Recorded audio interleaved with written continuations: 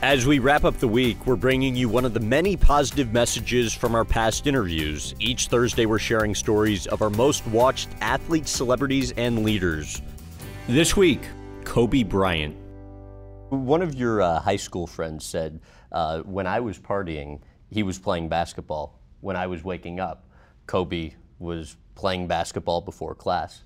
How would you describe your dedication to the sport even back then? Well, I tried to find a balance, right? I tried to do both. You know, I had a great deal of energy. So if there was a school party going on or something like that, I mean, I'd play basketball for a few hours. You know, I'd do what I have to do and have fun doing it, and then I'd go to the party. And I'd show up, and I'd have a good time, have fun, and I'd be up at 5 o'clock in the morning, you know, working out, and, you know, training the next day. So I tried to do both. But whether it be then or now, to what extent have you found yourself over the years having to forego hobbies, forego even in some instances close friendships to focus on basketball? Yeah, well, there's obviously, I mean, a great amount of sacrifice because it is time consuming, and you do have to really focus on your craft a great deal. And do you realize it when you're going through it, or because you're so focused on what you want to do, you're just kind of oblivious to some of it? It was probably different for me than most because it was it's what I truly wanted to do. It's what I enjoyed doing. So it wasn't like I didn't feel like I was giving something up. I felt like I was gaining something because I enjoyed playing. Coach K says you've really changed your workouts over the years. As you've aged, you've changed the regimen, you've been innovative in many respects. In what ways? Well, you have to evolve. You know, so like the things I was doing when I was 19 years old to prepare and to train, you know, in terms of the explosiveness, you know, the impact that I would put on my body, the stress levels I put on my body to train and prepare, I can't do the same things now, you know, at 33 years old, because it'd just be counterproductive. You know, so you kind of have to evolve and, you know, do some cross training. And how much of a difference do you notice between what you were able to do then and what you're able to do now? Well, I mean, you know, Is it glaring? When it becomes glaring is when you have practice in the morning.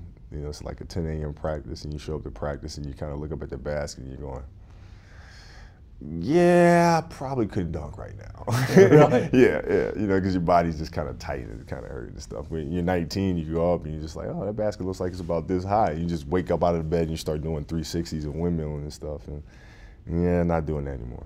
How would you explain that mindset of just trying to continuously improve? Like I said, I enjoy what I do. You know, this is fun for me. You know, I truly love what I do, and that's where the passion comes from. That's where the will to get better comes from.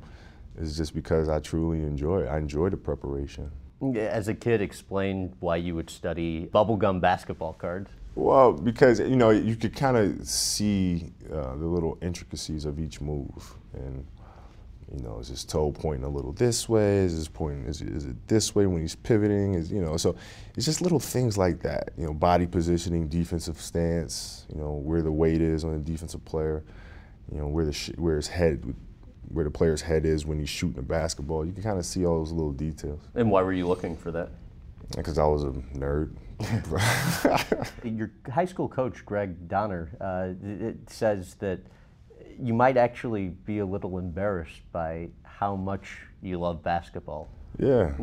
Is that true? Yeah. I mean, Why? It's like, well, I mean, it's like anything. You know, I just so happen to be playing basketball. Like if I was a computer kid, you know, in high school, people would have probably made fun of me, you know what I mean? And it just so happened to be basketball, what I'm passionate about, and you know, my passion knows no bounds. But it embarrasses you? Well, I mean, it's just a little weird, a little strange. I mean, when you're around, like in the Olympics, I'm around other athletes who kind of share that same, you know, that same mindset. It's fun to be around them because you can have conversations about those things. Robert Horry says he's never seen somebody who can see a move another guy does and pick it up as quickly as you. Explain what you'll do.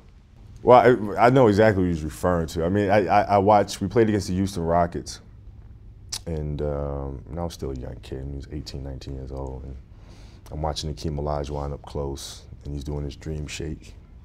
And I'm just kind of watching. And I asked Robert, hey, Robert, how did Hakeem used to practice that move? Because they played together and won a couple championships together. So Robert kind of went through you know, how he watched Akeem practice and stuff like that. And then the next practice, I go right to the post and I start doing a dream shake and mimicking that exact move. Why do you think you were able to pick it up so quickly? Because I've been playing since I was 2. So like, you know, every move I've tried. There are plenty of basketball players who've been playing a long time. Yeah, not since 2 though, and that's for as long as I have. You know, just by osmosis, you pick up so many things in your muscle memory is that you can watch something and just go out right away and do it. Thanks for listening. We'll be back next week and every week sharing full-length, long-form interviews on Mondays and shorter, uplifting stories on Thursdays. We'd love to hear from you with ratings and reviews. Also, do you prefer the longer podcast episodes or the Thursday shorts? Excited to get your take, and thanks again for listening.